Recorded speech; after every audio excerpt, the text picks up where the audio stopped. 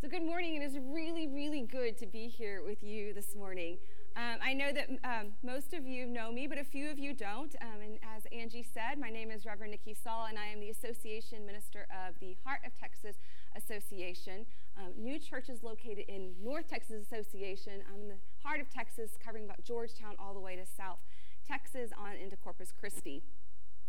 I'm a friend of New Church originally through my friendship with Joe Hudson, and then more recently through the Journey community. And it is a real honor to be here with you on Pride Sunday. I did not wear my rainbow pants like I usually do on our Journey weekends, but to celebrate this year, I splurged and bought myself a custom pair of Converse, Pride Converse. So I want to show them off a little bit, you know. They're fun, right? Pride is fun. And how can you not be happy with all of the colorful rainbows and just the pure joy that is on display? Pride celebrations serve as a significant and powerful platform for the lesbian, gay, bisexual, transgender, queer, intersexual, asexual, plus same gender loving community and its allies. Allows for all of us to come together to celebrate our identities and to advocate for equality and acceptance. I recently binge-watched a docuseries called Mormon No More on Hulu. Has anyone seen that? It's 4 parts, really good. And it's about 2 ex-Mormon women who fell in love while they were married and members of the Mormon Church. And Sally, one of the women there, described Pride like this. I feel like Pride is celebrating the non-traditional, the authentic living, however you want to present, however you feel on the inside, you can make yourself present on the outside. Pride events create that space for self-expression and creativity and affirmation of ourselves and our culture. But Pride is more than a celebration. Pride is a protest. A profound and empowering protest that has played a pivotal role in the LGBTQIA plus SGL movement throughout history and whatever other ABC letters that need to be added on to that, right? We cannot forget that Pride emerged as a response to discrimination, oppression, and the marginalized faced by the LGBTQIA plus SGL community. And if we only approach Pride as a celebration or a party, then we lose the ways in which Pride serves as a powerful vehicle for advocacy, awareness, and for social change. In our reading of the Hebrew Scriptures this morning, we heard of the story of Shadrach, Meshach, and Abednego. How many of you were raised Baptist and you have that Shadrach, Meshach, and Abednego? Okay, I just had to get that out of my way. And we learned about, see, Angie knows, we learned about their unwavering faith and steadfast devotion to God in this miraculous delivery from a fiery furnace. But to really, really understand the richness of the story, we need to zoom out a little bit and understand the context in which this story is situated in. The historical context of the book of Daniel revolves around the Babylonian and Persian empires and the life of the exiled Jews. In 586 BCE, the Babylonian Empire, under King Nebuchadnezzar II, conquered Judah. So if you remember, the Israelites came in, and it kind of gets confusing because they're all called Israelites, and they're all called Israel, but there's a northern kingdom and a southern kingdom. The northern kingdom's called Israel, okay? And the lower kingdom is called Judah, okay? Certain period of time, people came in and wiped out Israel. So all that's left is Judah. Okay? So during this time period, the Babylonian Empire has come in, and instead of wiping the people out, they've exiled all the Jewish people. Okay? They have destroyed the city of Jerusalem, including the first temple. Okay? So many Jewish elites, like Daniel, for which the book is named, they were taken into captivity and moved into Babylon.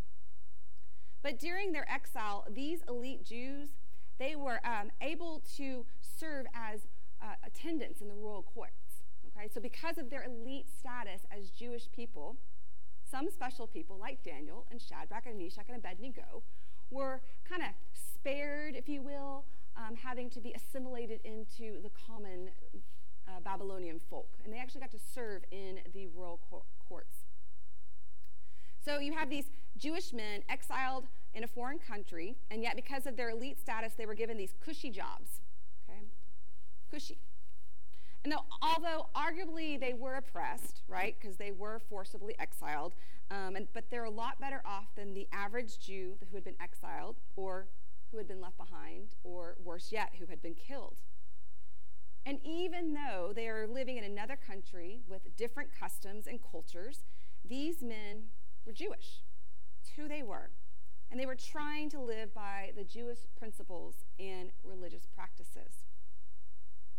Now, also during this time, it was really common for rulers to erect these statues or images to be worshipped as a symbol of their power and authority. The worship of rulers and deities associated with rulers was a common practice in many of these ancient civilizations, and it served to reinforce the ruler's position as the representative or even the embodiment of the divine, right? But mostly it was there to assert their authority over people. By demanding worship of their own image or associating themselves with divine beings, the kings aimed to solidify their control and to reinforce their position. And you have to remember, back in this time, the cultural and the religious realms were intertwined, right? So not only as a king, if I erect this statue and want you to worship it, I'm saying that I am the supreme ruler of our politicalness together, but also our religious life together. So in the case of Nebuchadnezzar, he built this golden image, and it is believed that the statue was intended to promote and worship the loyalty of the Babylonian people and all those who lived in Babylon, so all these exiled Jews in this territory, to say that, hey, I'm the supreme guy, I'm it. But there was a problem. Shadrach, Meshach, and Abednego followed the God of Abraham. And the God of Abraham's very first commandment to Abraham said, you know what it is? You shall have no other gods before me. This commandment emphasized the exclusive worship of one true God and prohibited the worship of any other gods or idols. This one commandment established monotheism, that is one God, which is very weird back then. Back then they were polytheistic, lots of gods, but this one commandment established monotheism as the fundamental principle for the Jewish people. And it highlighted the importance of loyalty and devotion to God alone. So Shadrach, Meshach, and Abednego refused to abandon who they were, Jewish men, and who they were devoted to, the God of Abraham. Their refusal to bow down to the golden image, their protest, was seen as a direct challenge to the king, a direct challenge to the dominant system in place. And as often is the case, the dominant system doesn't like it when you challenge or protest against it. Shadrach, Meshach, and Abednego disobeyed not once, but twice. And this enraged King Nebuchadnezzar. I like that his face got distorted. And he ordered his soldiers to heat the furnace 7 times hotter than usual and to cast the men into it. Yet as the story goes, the king and his attendants, instead of witnessing the 3 men being burned alive, witnessed 4 figures walking around unharmed in the midst of those flames. And they claim that that 4th figure appeared like the son of the gods. Realizing the presence of God, Nebuchadnezzar called the men out of the furnace, and to everyone's amazement, Shadrach, Meshach, and Abednego emerged unscathed. Not a single hair singed. Mine would go up in flames. Nor their clothes affected by the intense heat. The king acknowledged their faithfulness and proclaimed their God as supreme, issuing a decree that anyone speaking against their God would be punished. For many, This story serves as a symbol of unwavering faith and divine deliverance, and demonstrating that even in the face of extreme adversity, those who remain steadfast in the devotion to God can experience God's miraculous intervention. And that will preach. But, I shouldn't say but, I've been trying to say yet. If we reorient our focus this morning, because it is Pride Sunday, if we reoriented that and look at this text through a queer lens, what do we see?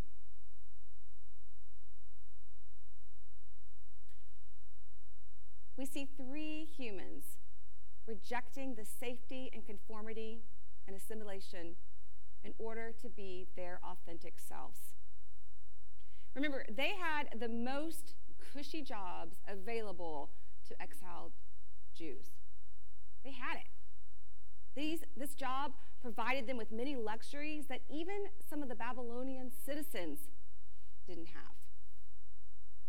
All they had to do was hide who they really were and simply bow, and their spot in this ladder of success was set.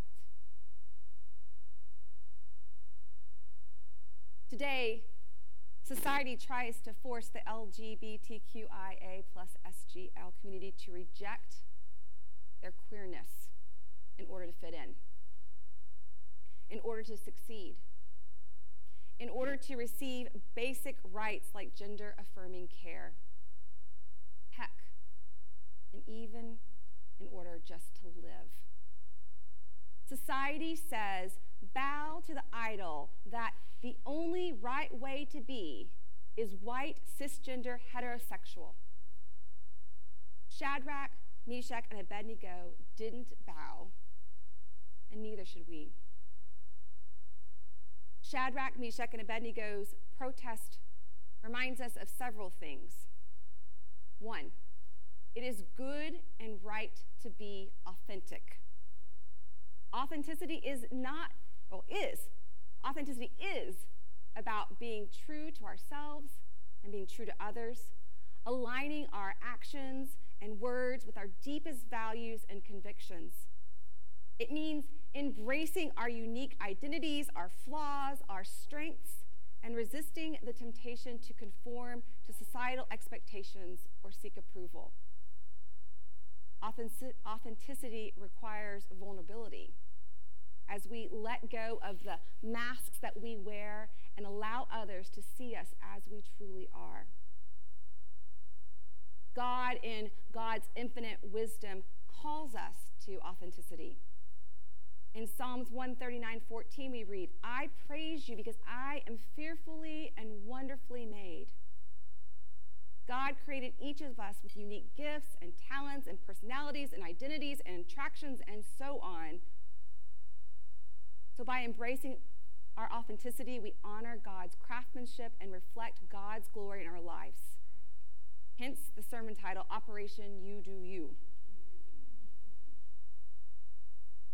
But there's also strength in solidarity.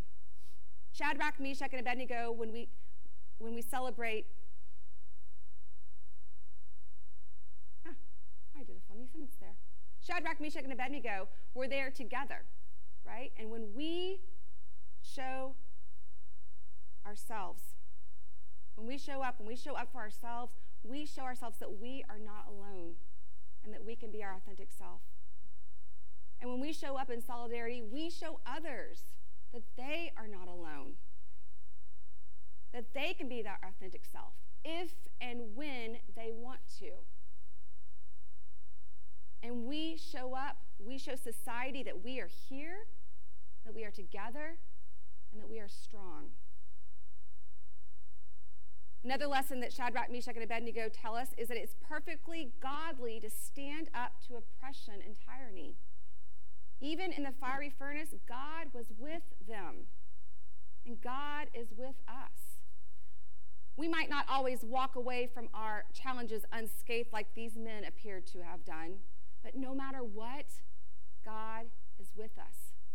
And the stories that we tell and hear about Jesus show us that time and time again that God is with us, God is for us, God shows up for us, and God especially is with those who are most vulnerable and oppressed. And finally, standing up to unfair power structures can bring about positive changes in our society. Living authentically has profound impact on the world around us. Our authentic lives become the testimony to God's transformative power. When we live in truth, we attract others seeking authenticity and provide a safe place for them to be themselves. Our relationships become healthier, filled with trust. Our communities thrive as we foster an environment of acceptance and grace. It might not always seem that way. It might not always seem that we are bringing about positive change in our society. But as I watch this past month, communities around pretty progressive Austin, which is where I'm from, but as I watch communities around in Round Rock and Leander and Georgetown and Taylor and Waco holding their own pride events, I know that I am witnessing positive change in the state of Texas. And as a cisgender heterosexual woman, I experience changes in the many new and growing relationships that I have with LGBTQI plus SGL individuals, many who are sitting right here in this room or watching online. And I am blessed and thankful for each and every one of you because you encourage me to live my authentic self. So as we continue our Pride celebrations and protests, may we embody Shadrach, Meshach, and Abednego's bravery to live authentically, dismantling the fires of prejudice and building bridges of love and understanding. May we journey together, supporting and encouraging one another as we celebrate and we protest together. May God's blessings flow abundantly in our lives. Amen.